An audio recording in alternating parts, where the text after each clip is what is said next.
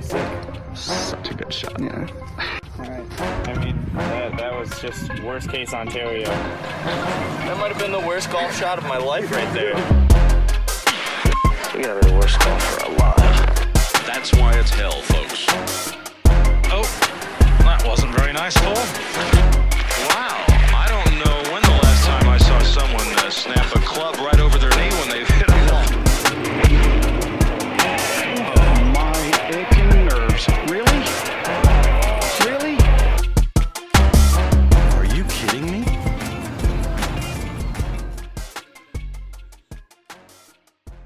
All right, welcome to the Bogey Society podcast, episode 15, everybody. We have some serious tour talk this week with the Genesis. Some great storylines went down there. Crazy finish to the tournament. I watched the whole thing. Nick, unfortunately, was in the car on the way back from Chicago heading to Michigan, so he wasn't really able to watch it. But, yeah, he was down in the city for the weekend. So did you have a good time, Nick? Yeah, man. We had a good time. It was my girlfriend's birthday, so we planned some activities. Went to a museum, which was pretty cool. I haven't walked that far in a really long time, so my ass was tired. Yeah, man. That. Walking city for sure in some ways. And then we did like an escape room, which was pretty dope. And then we went to like this little club. It was pretty sweet. So overall, it was a good weekend. I did get to catch like 16 and on, so I got the final round. Yeah, of the final round. So I got to catch the very end of it and the playoffs. So I didn't miss too much, but it was you got the important stuff. Exactly. Yeah. So that's cool. So yeah, I was in Bloomington for the weekend, so I got to link up with them on Friday night. We kicked it for a little bit. Just chat, kind of hung out at the house or whatever, and then I headed back down to see my family on Saturday. So I was not really doing anything except sitting around and watching golf and drinking, and eating. So made that skillet mac, bro. Made that homemade mac for my pops. Ooh. Yeah. So we had and then we had a little mimosa brunch on Sunday, and I just kicked it. They got a cat. Speaking of naming cats after hockey names, guess what this cat's name is? Sydney. No. Because for y'all that don't know, Nick and his girlfriend, Electra, name all their cats after, like, hockey figures, correct? Yes. And so this cat's name is Lemieux. Yeah, that was my next guess. Like the famous Pittsburgh players had to be Lemieux because your dad is an older gentleman. So and it's a little there's a kitty in the background right there. Hi, kitty. Was that her? That was Nikita. Which player is Nikita named after? Nikita Kucherov off of the Tampa Bay Lightning. Okay, because Electra named him, so that makes sense. But because she's a Lightning fan, right? Yeah. But yeah, and it's also funny because like Lemieux, little cat pun, Yeah, she's skittish though. She was hiding under the couch, but she let me give her a few pets. Is it a kitten or is it like a full-blown cat? She's only 10 months right now. Oh shit! Okay. Yeah. And then, dude, my grandpa kicked my ass in ping pong. I beat him pretty much always. He smoked me. He was just hitting these fast, low ones across the tail. I couldn't keep up with him. Or my dad's girlfriend. They both smoked me, man. It was crazy. I didn't know you were a ping pong guy. I'm low-key decent at ping pong. I'm pretty solid. I'm pretty solid at ping pong too. We'll have to get a match in sometime. Dude, absolutely. There's a place, and we're gonna do a little free advertising right here. There's a place in Columbus. It is called, it's a brewery called Brewdog, and they have a hotel on the premises called the Dog House. Okay. Dude, this shit's crazy. All the rooms, there's a beer fridge in the main area, and there is a beer fridge in the shower with shower beers. Koozies in the bathroom for the shower beers.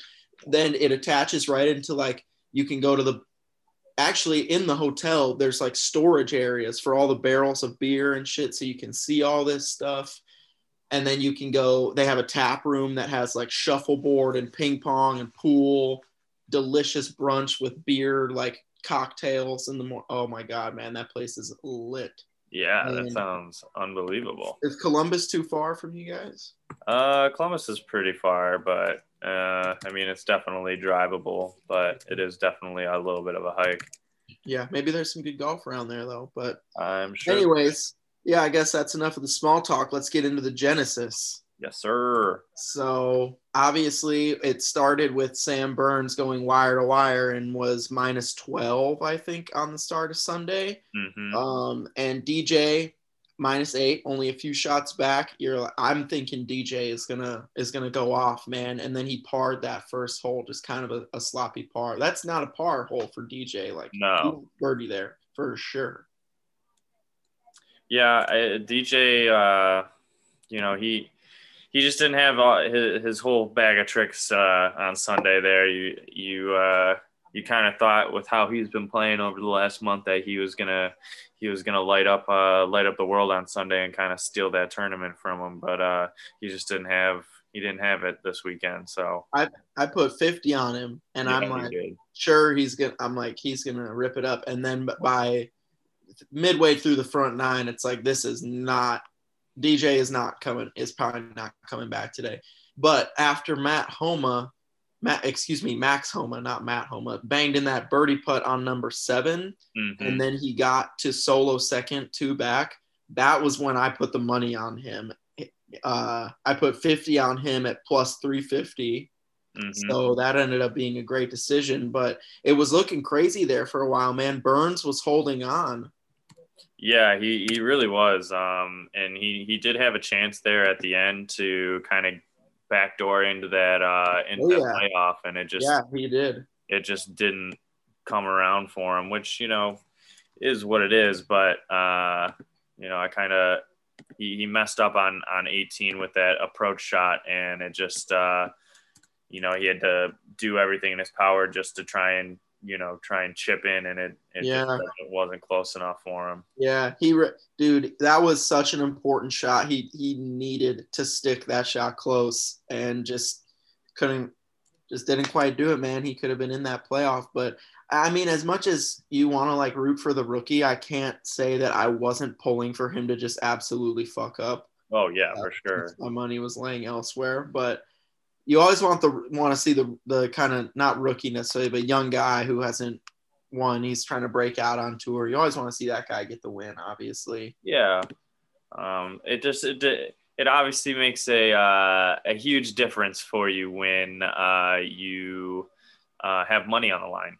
Yeah, absolutely. So when you got money on the line, you want to pull whatever direction it is, and you were definitely biting your nails there at the end, because Homa gave you a little bit of a scare. That approach shot he hit on 18, you're just like, oh man, this is a seal. It is over. Deal. It's over. Curtains. It's done. Goodbye. Max Homa won. I was literally like counting my money already. And dude, he hit that. That was just such a nerve-wracking putt, like, because you're sitting there thinking he can't miss this. It's 3 feet and 4 inches. He can't miss this. Yep. And honestly, even though they're talking about how he's doing this like positive mindset, positive thinking, really trying to focus on like being in the present and stuff, that putt is going to haunt him. Oh, because for sure. And then that situation in the playoff, it could have gone so differently for him. So I'm sure he's going to be dreaming of lipping that 3-footer out for a long time. That's exactly what I was kind of thinking too. Is like it's obviously really difficult to try and come back after you miss a 3-footer and win the playoff. Yeah. And thankfully for him, neither him or Finau played particularly great in that playoff to where that they had to make a putt, because both of them were still missing putts. So it did kind of feel like it was looming over a little bit to the point where he wasn't making the putts, but he was scraping around and getting pars. And I mean, that first playoff when he hit off of that tree and closed that club face to get that ball within 5 feet of the hole. That was one of the most unbelievable golf shots I've ever seen. I mean, I agree. He hit that thing so perfectly, and it sat right on the green as soon as it got on the green and was going like towards the hole. I was like, I mean, he couldn't have drawn that up any better than what actually happened with that shot. And yeah, absolutely. After that shot, I kind of felt like it was his to win, and it did end up taking another hole, but and he ended up getting the dub. But like, it kind of just felt like today was his day after he hit that shot off that tree, because that was ridiculous. I was telling you yesterday, like, if that was any normal golfer or like any like me, dude, I would have either clipped that tree or I would have bladed that thing 40 yards past the hole. Like, I mean, if that's just a normal person, or shit, some people on tour, you're fucking rattled when you see that. Like, you are shook and you are not prepared to go and try to take on whatever you need to take on. But that's just another thing. He's talking about how he's trying to have this mindset of, I saw his wife called him between the 18th and the playoff and reminded him of his mantra lately, which is forgive quickly. So he's trying to just focus on the shot at hand. And when you have a shot like that and you can keep the bad shit out of your mind and just purely focus on what you have to do, it's amazing what can happen. And honestly, when he hit that ball in the first angle they showed, I'm like, it looked like the ball was like against the tree trunk. You're like, well, he has no shot. He's literally done. And Tony Finau just kind of had that green. I've heard they say is real slippery, but that chip didn't look like too crazily difficult. And he hit a little far by, and really he had a makeable putt. And with the situation Max Homa was in, it's like you need to put the knife in right there, man. 100%. You gotta nail the fucking coffin shut and close that out. He is up against a tree, and he hit a shot you're putting from whatever 5 feet closer than him after you had such an easier chip shot. Like, oh man, I really thought Tony Finau was gonna win there when that happened, and then when he missed that putt, it was just like, dude, you don't want to say choke artist, but it's like, how many opportunities are there going to be where he plays good, but just not quite good enough? I mean, he shot 64, like, right. That's a 8 under round. So, or 6 under round. No, 7 under, because it's par 71. Yeah. I mean, he played really, really well. I mean, there's no debating that. It's just those clutch moments of like when he really needs to step up and make something happen, he just can't. He hasn't been able to get it done. And like you were talking about with, kind of leaking into his psyche a little bit. And I mean, it's every single week someone's asking him, about him getting close to winning and just not making the cut. And it's just like, how many more times is this going to happen to him where he has the chance to win and just doesn't get it done? Yeah. And it's really mind-boggling at this point. There was they said since like 2017, he's had 36 top 10s. Yeah, 36 top 10s and 0 wins. I think, does that include 20 top 5s? I believe also. Yeah. So that's very impressive, but I mean, it's also like, dude, it's almost like Ricky, like a little bit. It's almost worse than Ricky at this point. It used to not be, but everyone would always talk about Ricky. Like, Ricky's not going to get it. Ricky has wins, but he doesn't have a major, and everyone's always talking about it because he always plays so well. And with Tony Finau, that's just literally every tournament, not just the majors. Every tournament. So that stat was most top 10s in PGA tours with tour events without a win since 2017. Tony Finau has 37. Next closest to him is Kevin Streelman and Tony Finau, and they both have 16. Yeah. So, I mean, who's the other one? Who else has 16? Tommy Fleetwood. Oh, okay. Yeah. I mean, he's up there a lot too. But yeah, and you wonder also now for Tony, does this fire him up even more? Or after this many times, is he like starting to get worn down and getting further because he's starting to question himself? You want to say he's going to keep that positive mindset, but underneath at the base of it all, like, can you really? Yeah, I mean, he had his opportunities to seal the deal That was his thing to win, and a second place the last 2 weeks in a row. Right. Before that. And it really felt like he was going to take this one. He messed up on 18. It shouldn't even went to a playoff. Like, yeah, he should have made that approach shot he hit that he left short that forced him to have to chip on to make the par. If he puts that on the green and he has a chance to putt it that, I mean, it could have been a whole different ball game. Dude, it could have, but then also I was wondering earlier too, like, I wonder how much Homa pays attention to the leaderboards, because, like, does he know right here, like, this? I mean, you got to think he knows that that's to win. And, like, so. Maybe if he knows he has to make this to go to playoff, maybe he doesn't try to slam that, because it kind of looked like he just hit it really hard and it just smacked the cup and kind of lipped out. Mm-hmm. I don't know if maybe he pulled it a little too, but yeah, you got to think maybe if Finau had gotten to 13, that Max would have maybe sank that putt, and then, I mean, who knows what would have happened then, or maybe he still would have missed, and then Tony Finau would have, because once Tony breaks through, I mean, hopefully it's going to be big, and he's going to get a lot of wins. Right. Honestly, I hope he gets a major. If he breaks through and he just wins in a random tournament or whatever, sure, he'll get the monkey off his back, but it would be a real big thing for him if he could get the dub at, like, a major tournament and kind of get that monkey off his back and get some of that mojo off of him that, he can't finish a tournament. If he can finish it off and win a major, like, that will just kind of not necessarily erase the previous 37 times he's been close, but it kind of softens the blow a little bit, I feel like. Do you think that Tony Finau will win again? 100%. Really? No doubt in your mind? No doubt in my mind.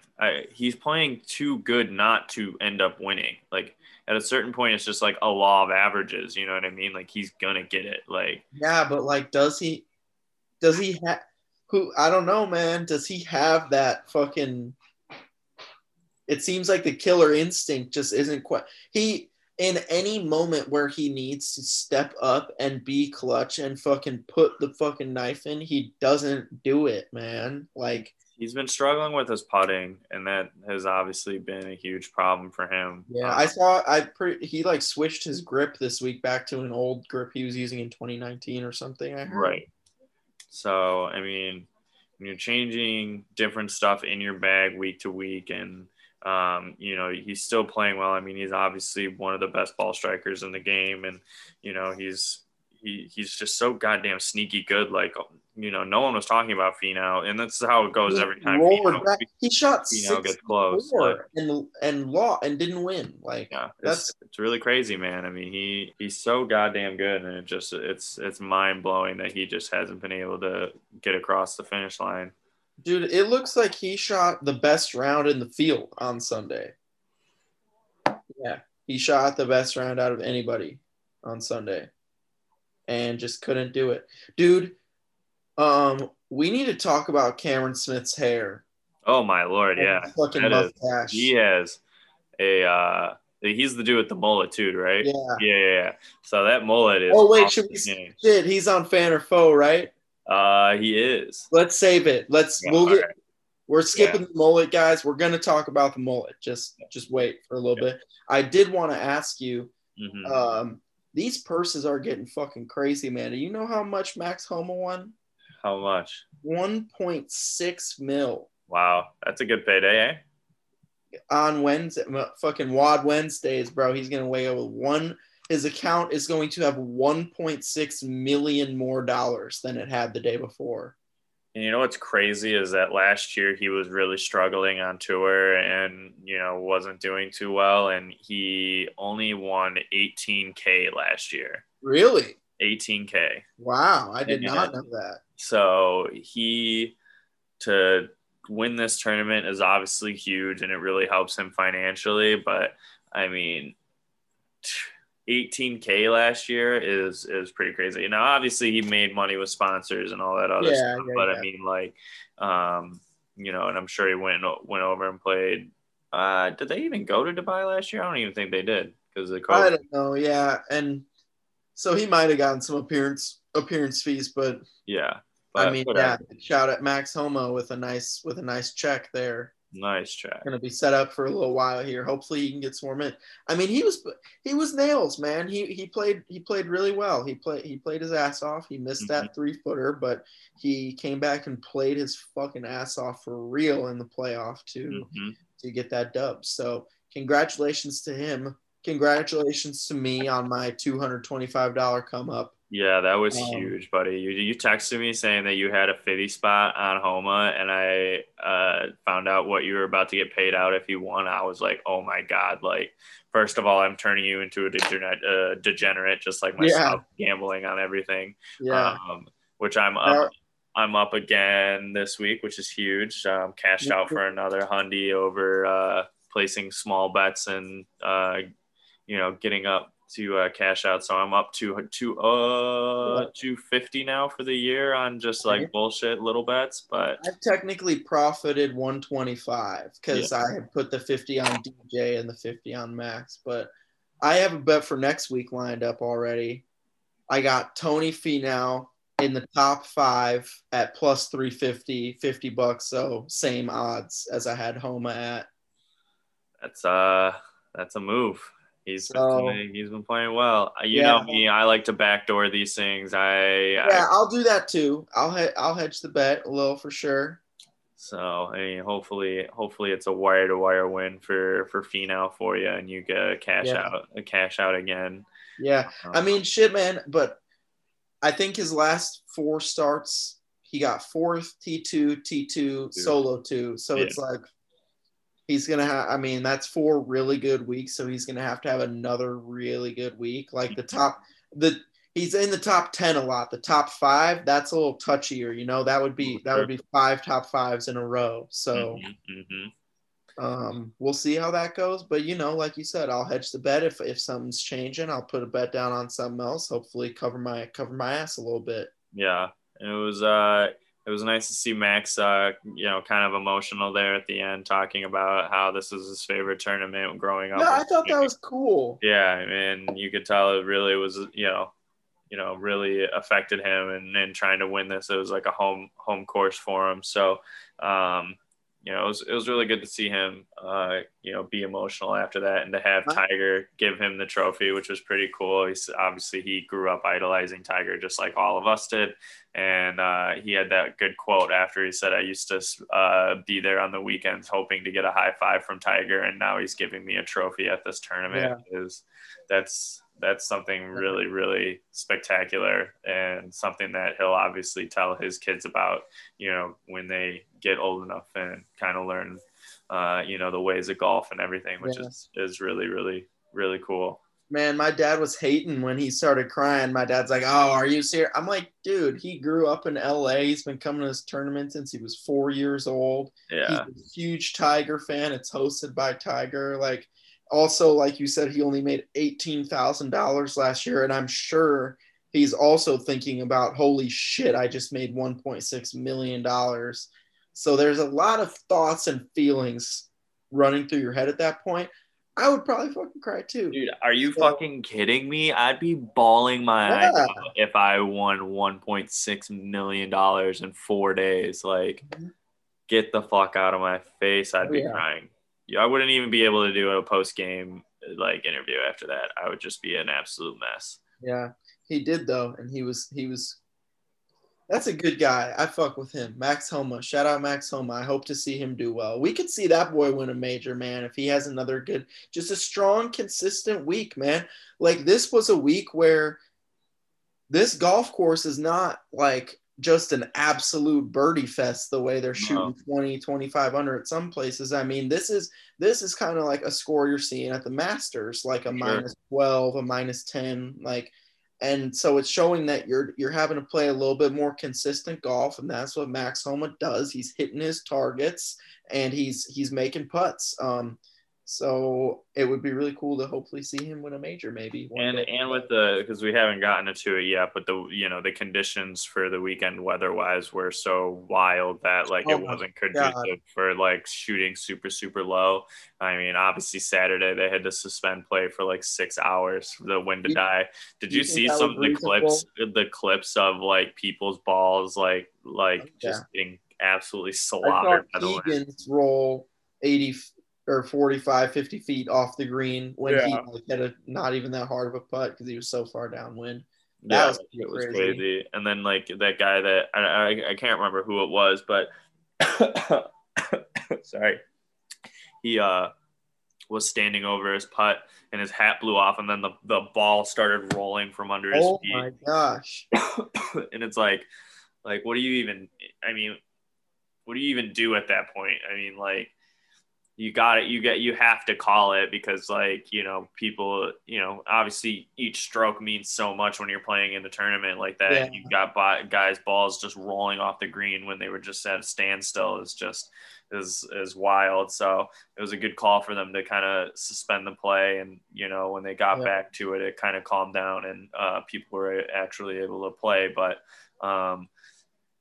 that course it's such a awesome course to like watch them play. Like that one, I can't remember which hole it is, but they've got the bunker in the green, like number 6. That is the wildest hole I've ever seen in my life. Yeah. Like golf is hard enough. You don't got to put a goddamn sand trap in the middle of the fucking green. That doesn't work if like it only works I feel like because of the novelty, it's just a one-off thing. Like they got one hole where they kind of have this cool like novelty thing. If that's all over the place, that's a little gimmicky and kind of like frustrating. And they were talking about on Foreplay, I heard about chipping on the green. Would you be brave enough to chip off that green if it's across all the way to the bunker, or are you putting it around the bunker and then just accepting that you're going to probably have a 3-putt, maybe even a 4-putt?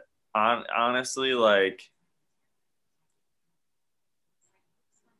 you would honestly, depending on where you are on that green and like if you're directly over that sand trap, like I don't see much of another option. Obviously, those guys have, can actually do a lot of crazy shit with their wedges that can make that shit happen. But like, yeah, I would definitely try and chip it. But like, You think they're letting you? Do you think if you got a caddy, they're letting you? Or are they telling you like, no, you better putt this one? I would say that for the caddy's sake, they're probably telling you to putt because you're an amateur, but you're paying them to be there. So, hey man, if you can nip one, if you got that shot in the bag, it's doable. 100%. I mean, because you don't really have to get it like, it's not like you're hitting this crazy flop shot, you know what I mean? Like you're only you just gotta barely trying to get it in the air and like have it settle back down, you know what I mean? So like yeah. But there was a guy, I can't remember who it was, but he did it. He chipped over and the ball just went to next year on him and he ended up bogeying the hole. But that's a tough hole. Yeah. I'd imagine the easiest pin on that hole is probably front right because it's fat portion of the green. You don't really have to contend with the bunker unless you're a puller and you can pull it long left into that bunker. But I think for me the easiest pin would definitely be that front right pin. Yeah, that hole's awesome though. But yeah, that hole is really cool. Anyways, so yeah, anything else left on the Genesis? Not that I can really think of. Oh, there was a hole-in-one, so that was cool this weekend. Yeah, that guy won a car, and apparently he made a hole-in-one at the Genesis in Korea, and he won a car there too. Wow. So he's won himself 2 Genesises in the last month or whatever. Wow, that's wild. Talk about luck. You get 2 hole-in-ones. Not only do you get 2 hole-in-ones, but you get a car for it. He's going to give one to his parents, he said. Fair enough. Gentlemanly. Yeah. So yeah, that's kind of all I really got for that tournament.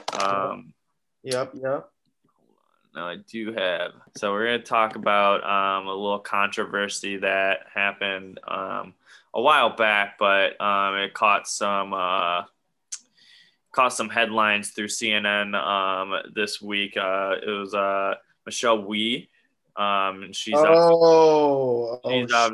She's obviously known for her tabletop putting style, and she's very tall. She's like 6 foot tall. And the governor of New York, I believe it is. He's just an attorney now. He was the attorney. Yeah, he was Trump's attorney, right? He was a prosecutor like back in the 80s, and then he was the mayor of New York in the 90s, and now he's an attorney. So Rudy Giuliani, that's the guy. Yeah.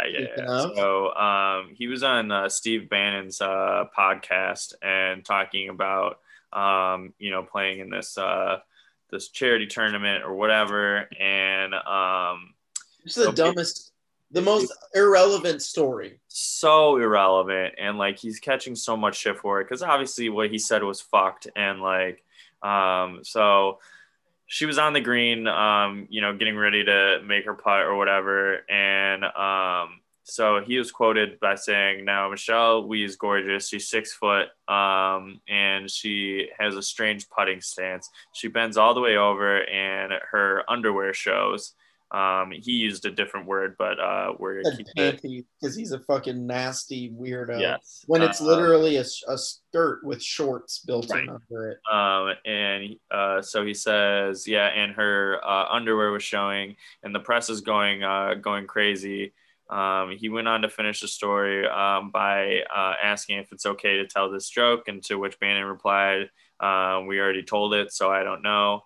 And she came out and said, it's highly inappropriate and unsettling. What should be remembered is how she played and how, women golfers are, shot 64, shot a 64, and they ended up winning the tournament because she played so well. And that's all that he could remember from it, is trying to like objectify her and referencing her underwear, for all day, which is, just a shitty thing to, do. So look, man, I'm not like, at the end of the day, humans check other humans out. Like, it just happens. But the thing is you don't need to go and like point it out and talk about it and be nasty as fuck or be a creep and stare. Like, okay, obviously, like we look at people, everybody does. Girls check guys out, guys check girls out. It happens. But when you start like giggling about it to Rush Limbaugh in the cart with you, and then when you go on a podcast and like tell a story about it, when really they're following you not because of that, they're following you because you're with an extremely famous golfer and you're two extremely famous men. Exactly. And when he was telling that story, Steve Bannon just looked more and more uncomfortable the further it went. He's just looking like, dude, are you seriously saying this shit right now? Right. Like, you just sound dumb. You sound like a creepy douchebag. And also, I don't know if you watched Borat 2, but Giuliani is in it. They trick him into giving an interview with like Borat's like quote daughter. Her character's 15. Yeah, he's like ready to have sex with this girl, not even realizing like she's supposed to be a minor. And then Borat busts in and he dips the fuck out. Absolutely exposing. He's a sick, disgusting man. Yes, he is. He's not a good person. We don't need to go through his little political history here with Trumper, but he's not a good dude, and he's once again brushing the paint on the wall. It says that he is a piece of shit. So props to her for coming out and making that statement and kind of bringing it to a forefront, and kind of trying to make it so that he can't get away with saying shit like this, and hopefully he kind of takes a look in the mirror. But it's just a shitty thing to do, and she's a tremendous golfer, one of the best in the world for women's golf and golf in general, and so big props to her for standing her ground and making that statement. Yeah, absolutely. So next up, man, this is not on your list, but this was something I had written down I wanted to ask you about, which was, what do you think there's this article, it's the 41 absolute worst feelings in golf. And I was curious what your worst feelings in golf are. Worst feelings in golf. Well, my number one is obviously stealing my fucking golf ball. Yeah. I hate when that shit happens. I would say probably like topping a drive at like a chair or like a, like an outing or some shit when there's like a bunch of people in front of you, or like cold shanking some shit like while there's a bunch of people watching you. Missing 3-footers is pretty bad. That's a shitty one. Not being able to get out of a fucking bunker. Yeah. One of the ones on here is blading a sand wedge out of a bunker. One is chunking a chip and then blading the next chip. Yep. That's one of the worst feelings because you just hit the two worst possible shots. Outcomes, yeah. Like the two things you don't want to do. Dude, this is one that I really relate to. Hitting a drive into the rough and not finding your ball. I feel like I'm the worst ball searcher ever, and I'm constantly just fucking losing balls in the rough, and it's so irritating. I feel that. Thankfully, I've got those sunglasses that can help me out when I'm really fucking up. Those blue light sunglasses that I can toss on, and they make the ball stick out like a sore thumb in the rough. Those things are really cool. Shout out Marcus, got me those for Christmas a couple years back. I use them frequently. Those things are the bomb. But that's definitely a shitty feeling, especially like when you hit one pretty solid and it's out there and you're like, I can for sure find this and it's just gone. Like that's a terrible feeling. Dude, another good one is witnessing a hole in one. Low key, that is shitty. You're sitting there like, man, I fucking suck. I've never seen one like live. So how about making bogey or worse from the middle of the fairway? Yeah, that's a shitty feeling. I'm very well versed in that one. Here's one I'm well versed in: laying up into trouble. I'm the king of hitting layup shots into wall. Like there's a pond in the middle of the fairway. I'm like, I'm just gonna hit a nice 8-iron here. Absolute wrong club, middle of the water. I do that shit all the time. So annoying. At Marcus, running late for a tee time. But Marcus probably doesn't even give a shit. Don't even give a fuck, dude. That's not a worry of his. It's more of a worry for me. Yeah. So waiting on your late friends for having to apologize for the group you just hit into. You're like, oh shit, sorry. It depends on the situation. I've definitely hit into some motherfuckers that are pissing me off that have been in front of me, but. Actually, a really funny story. Me and Marcus were playing. I'm sure I've told you this story before, but I don't think I've ever told it on the podcast. But this was a couple years back. We were playing this golf course that was right by our house when we lived over in Sterling Heights. And so we played this golf course all the time called Fern Hill. And so first hole is like, it's like drivable. Pretty much like you hit your drive and you're like a 60-degree in pretty much at any point. I drive, we're on the green. The next group hits up into us. Isn't a big deal. It's the first hole. Like I told you that hole is pretty much drivable. So whatever, they gave us the wave, it's fine. We move on to the next hole. We're going onto the green, and basically how this hole set up is you hit your drive, and then it's a literal 90-degree turn going into the green, right? So you hit your drive, and me and Marcus are coming off of the green, and this guy is hitting the ball onto the green as Marcus is finishing his putt. I had just finished my putt, and I was walking off the green. This ball literally, like, as I'm walking off the green, goes right in front of me, like almost hits me directly in the head. Oh man. And I throw my hands up, and the guy is like, what? Like it wasn't a big deal. And so I was already kind of annoyed, at the first time, and then he did it to me again on the second hole. So then I let them play through on the next hole. The next hole is a par 3, so we let them finish the hole, and the next hole is a par 4. So I was really pissed off about that and how that guy acted like nothing even happened. So they had just driven, and I told Marcus, like, I was like, I'm going to hit into him.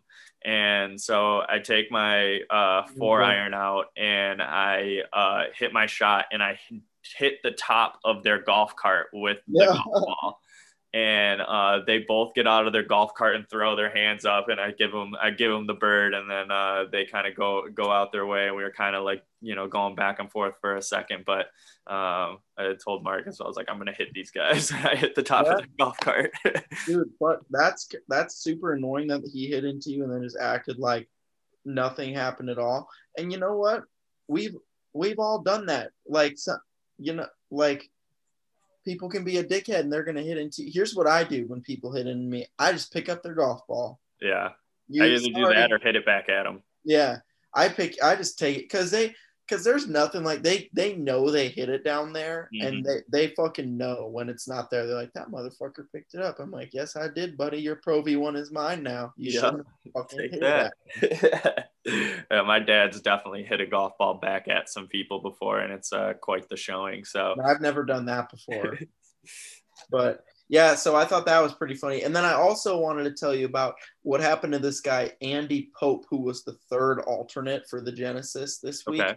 Well, basically a bunch of shit happened where Berger withdrew, and then there was some other weird thing that happened with an alternate. And basically this guy ended up, he was supposed to be in the tournament. Nobody notified him of his place changing. Oh, no. He didn't get a call. He didn't get anything. So he found out the day he missed the tournament. He didn't get to play. That's so shitty. And it's like, how do you not have a system where he gets a call saying, hey, you're first alternate now. You're in. Like, wow. Did he Monday qualify, or was it like a sponsor exam? I want to say, I don't know. I have no idea. Let me look it up. That'd be so shitty if it was a sponsor exam, because you only get so many of those. And if you just wasted a sponsor exam because like they didn't give you a call, like that'd be so shitty, because I think you only get like 10 of those a season or some shit. I have no idea how many of those you get or how any of that works. But all I know is that really sucks, dude, to have basically had an opportunity here where, he's a Korn Ferry Tour guy. Maybe he's going to miss the cut and not make any money, but also it's an opportunity to break through. So 100%. I'm sure he was really looking forward to that, and then he just kind of got fucked. So that really sucks. Yeah, that is super shitty. And then another thing we got to talk about was everyone's losing their mind over Joaquin Niemann, like wearing an untucked shirt. Oh, yeah. It's like, okay, I saw these people saying, like, you're professionals, so you're expected to do certain things.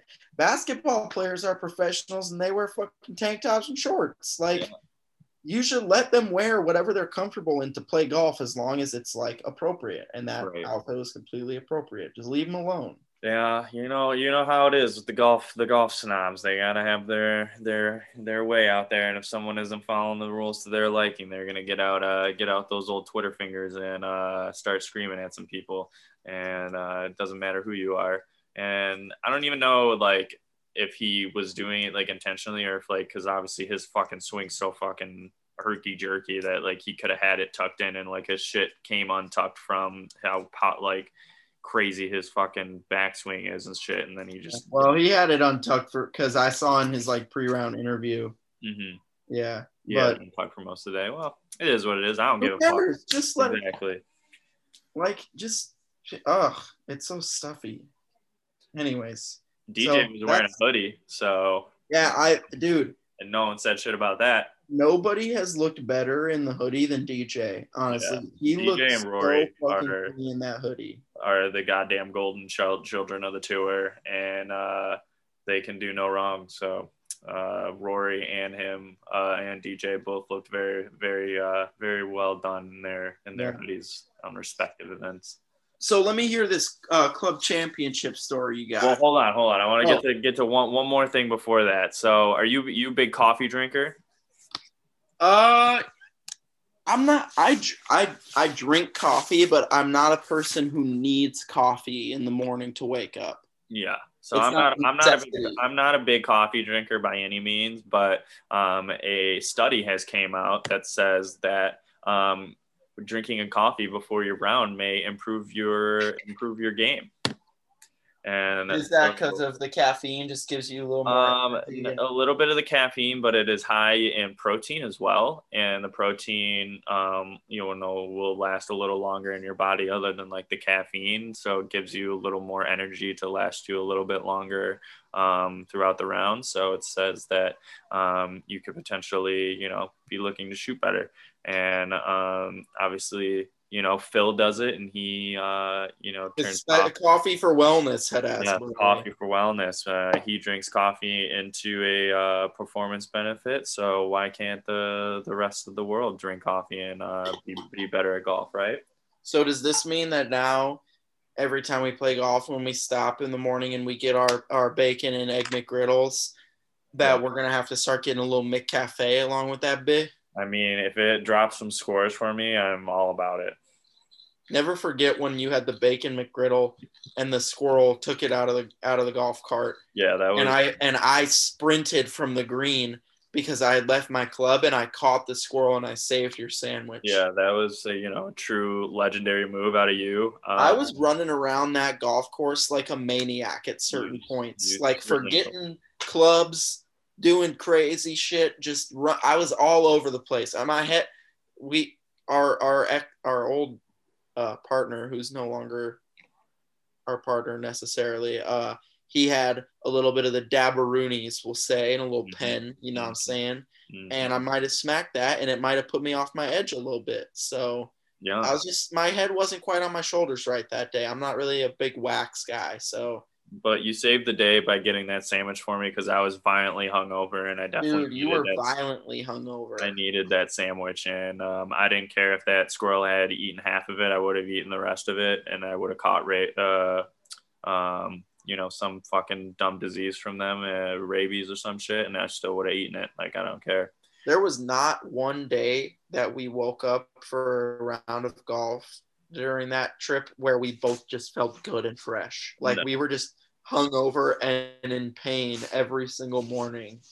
That morning when we went with Peter, I think that was the worst. Yeah, that was a tough day.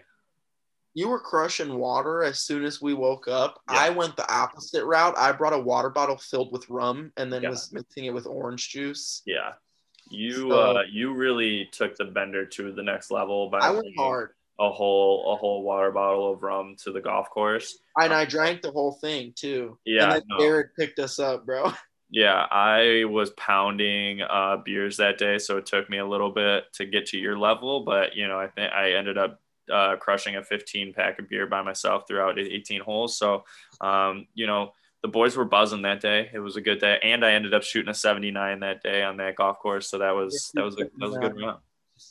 That golf course was fun. I think we all had the most fun that day, just because it was the three of us. It was kind of the best vibe. For sure. After we got through those first couple holes and got out of like the worst part of our hangovers, it was smooth sailing from there. Oh, for sure.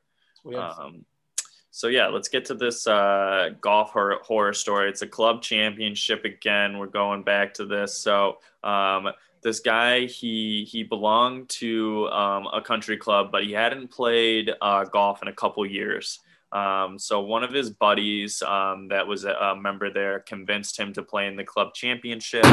So he did. He went in, grabbed his clubs out of the shed there, and went and started to play. So it was a 2-day event.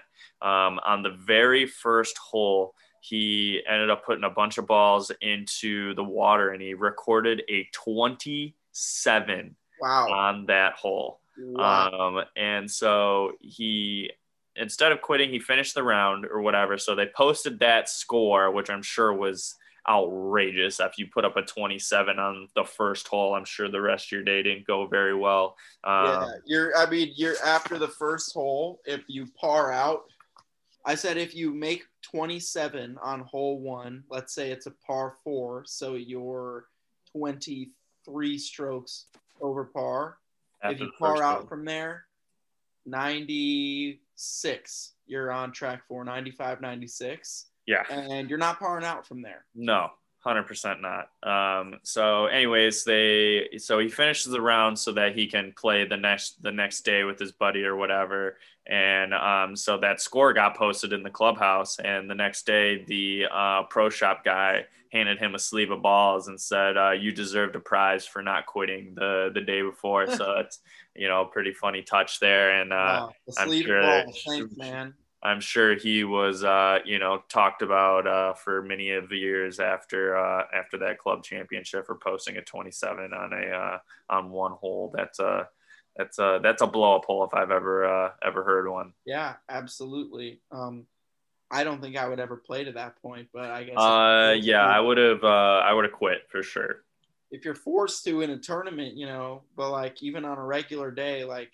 If it's taken me up to 27, I've probably picked up before. Well, yeah, I would have picked up long before the 27 was happening. I can't even imagine, like, how many golf balls did he have to put in the water to even, like, get to that point? You know what I mean? Like 10, you hit fucking, like, 7 to 10 golf balls in a row in the water. Like, you hit one in, you're hitting 3, you hit the next one, then you're hitting 5, then you're hitting 2 more for each one. So, yeah. You hit 10 and you're hitting 20 right there. So, right. You hit your 10th ball. So Jesus something Christ. like that. So that's pretty crazy. That's Sergio at the Masters on the 15th hole. Remember that? Yeah. And he just could not get the ball on the green. He hit just like 5 beautiful wedge shots in a row, and they just all spun back off the green they were good shots. Oh, for sure. A bit short. Yep, just a bit short, and they all roll off. So yeah, let's slide into fan or foe, and then we'll get on out of here. Okay. So we're gonna start off with Daniel Berger. So he is a Tampa boy. He started golfing at age 11. He recorded his first hole-in-one at 13. Wow, so 2 years it took him. Yeah, 2 years. That's disrespectful. That's fucking talent. So his dad was a tennis pro and was actually the coach of the 2012 Olympic tennis team. Well, so I'm assuming he's a country club kid. Yeah, oh, for sure. He has obviously said that if he wasn't a golfer, he would have been a tennis pro. And it's he uses some really old clubs, surprisingly. He uses TaylorMade MC irons that are from 2011. And I don't know if you've ever seen those clubs, but they're kind of weird looking. And he uses those? Yeah, he uses those. And he said that if he ever needed more, he would have to buy them off eBay. Are you serious? He used it? Because they have new combo. Wow. Are you serious? This is what he's using. Yeah, that is quote from Golf Digest. So I wonder why. I don't know, man. He just likes the feel of them, I guess. Yeah, but I wonder if he's tested. Do you think he's tested new stuff? I'm sure he has, but because I just can't imagine why. The technology is just so much better now. Yeah. Like, you like the feel of those, yes, but realistically, like, he would probably do better with the more advanced technology. You would think. Because they can fine tune that shit to make it just fucking perfect for him, you know? For sure. So I'm sure it's a superstition a little bit type thing. 100%. So he has 4 tour wins and he's won 4.4 mil. Now I don't know if that included the recent win there. So like he probably has made more than that. Because I don't think that when I was looking at the Golf Digest article, that was from like a couple years ago. So, dude, he has a lot more than. Yeah, that's what I was assuming. He has almost 20 million in earnings. 20 mil now? Holy hell. Yeah, he's got 19.57 million. That makes sense. He's got 2.1 million in 2021. Yeah, so that makes a lot more sense because I saw that number. Dude, I was like, I gotta say though, he just hot take. He gives me fuck boy vibes. Like he's got a punchable face. You know what I mean? He does have a punchable face. Like, I was just about to say he'd be a fucking asshole. And you know what? I hope we never get big and then somehow have to talk to him and he had heard that. But it's just how I feel. He could be the nicest guy in person, but it's really easy to just look at people on a screen and say whatever thought comes to your mind. So that's what I'm saying. He definitely does have a punchable face. We're in week 15, so I would definitely say that he's probably not going to hear this podcast. Before we blow up. 20 days, so I think we're good there. But he's not exactly in the world. That's surprising. He's not exactly like the most flashy golfer out there. He's got that goofy swing. Yeah, so I would say I'm not like a huge fan of him. Like if he's leading a tournament, I'm not like rooting for him to win. So I would say like Riggs. You would say, what'd you say? He swings like Riggs. Oh, like flat as shit in the back swing. So I'm gonna go faux on this one as well. He doesn't move the needle for me, so. Yeah, he's the ops. Fuck him.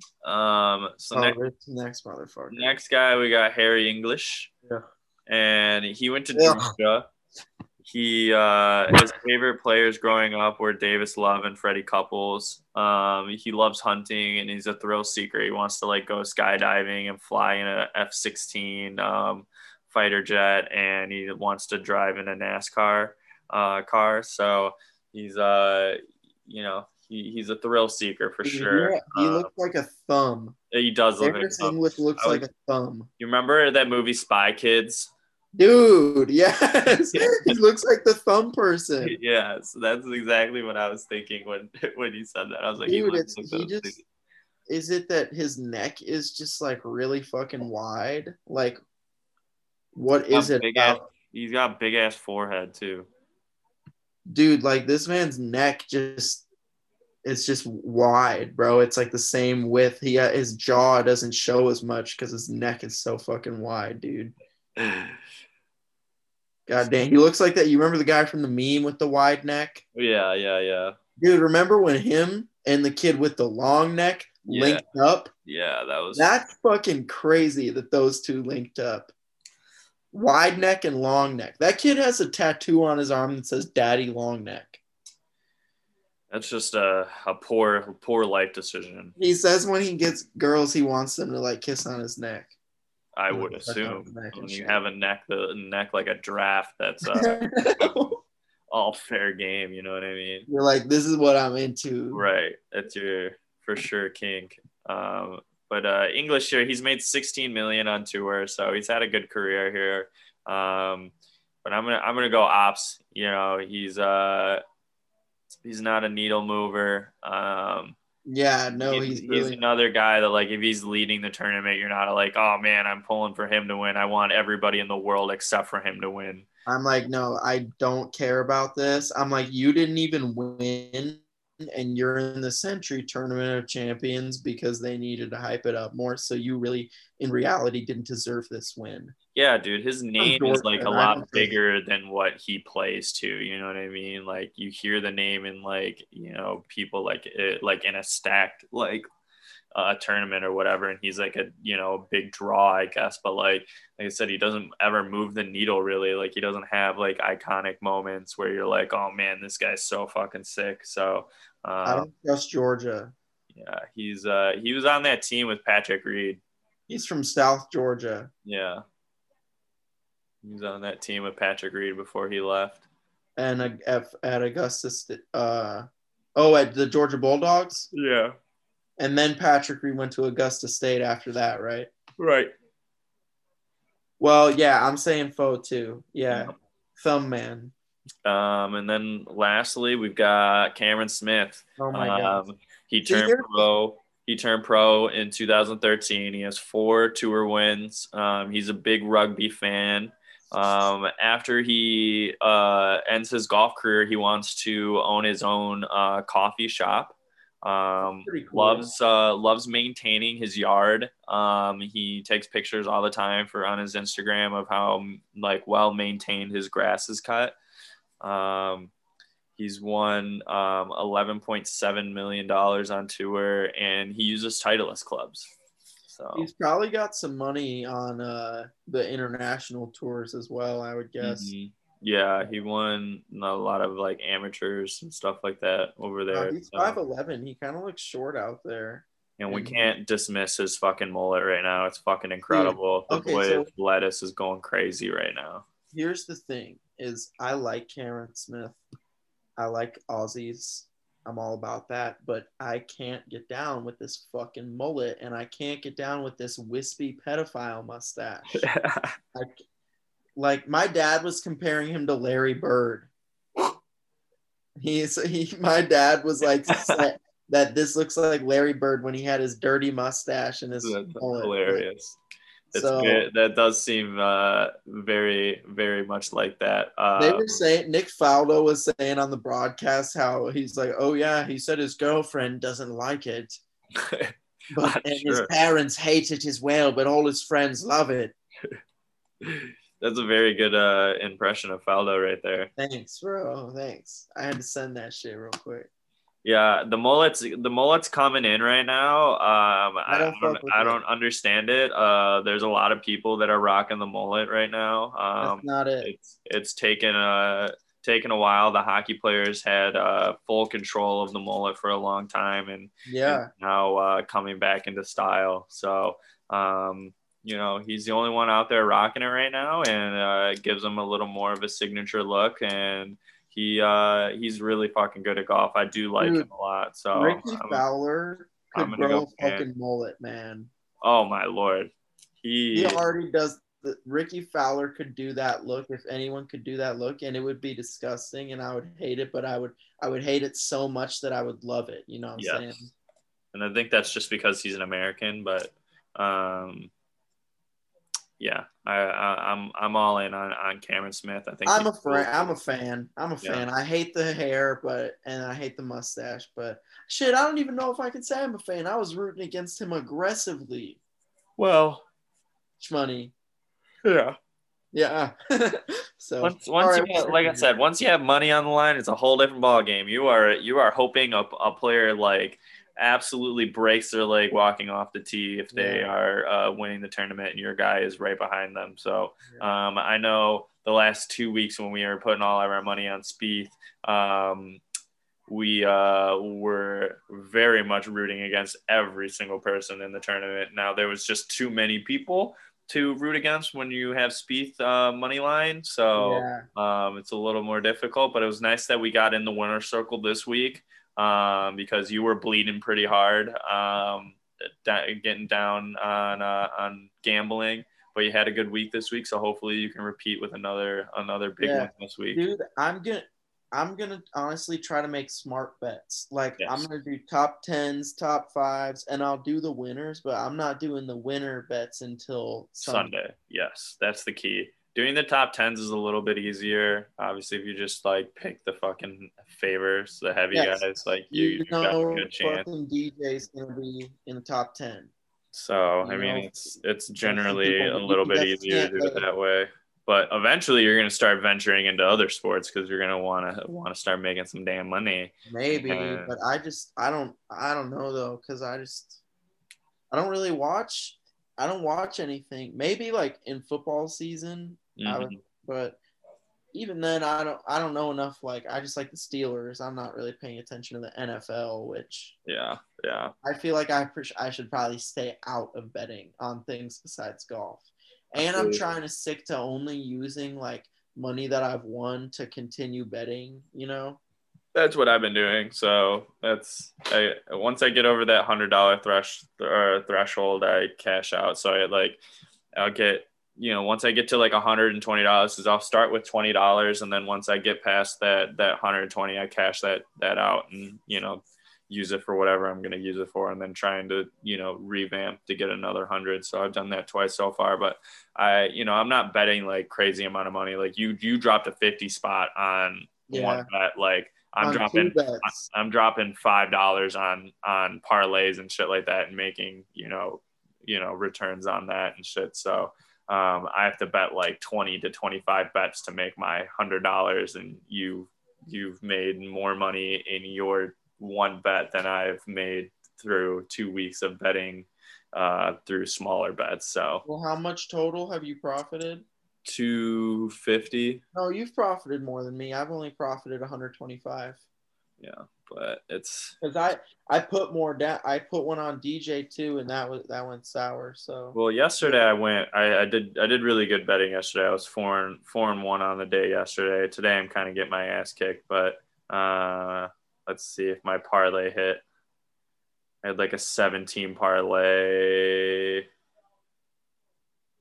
and what the hell is a parlay? I don't even know. So I'm betting on like college basketball right now. So if you parlay with like, a bunch of different teams. So like right now I picked the winners of 7 different basketball games, and if they all hit, I win the bet. So which it did. So I hit a big bet I put 5 down to win 50. So. Oh, nice. So that was huge. You picked 7 games, right? Yeah, 7 games. Good shit, man. Yeah, that was fucking huge. Fuck yeah. So we're back So could I do a parlay of a golf of like Yep. Trying to pick like 5 of the top 10 players or something? Yeah, but the chances of you hitting 5 top 10s or 5 top 20s is pretty difficult. Dude, 5 top 20s I could do. I could totally pick 5 top 20. That's risky. That's why I stick to like basketball, like college basketball. If you just pick all the fucking favorites, like you usually win. We could easily do 5 out of 20 for golf. Are you fucking kidding me? DJ, Tony Finau, Patrick Cantlay. Right now, Jordan Spieth is probably going to be in the top 20. Joaquin Niemann, boom. You got 5 that are almost surely going to be in the top 20. Put your money where your mouth is this week and do it. Okay, bet. I will. I'm going to. I will put down one of these bets. So yeah, I think that kind of covers everything for the week. Did want to shout out all the people that have purchased stuff through our website, because we did launch our clothing brand last week, and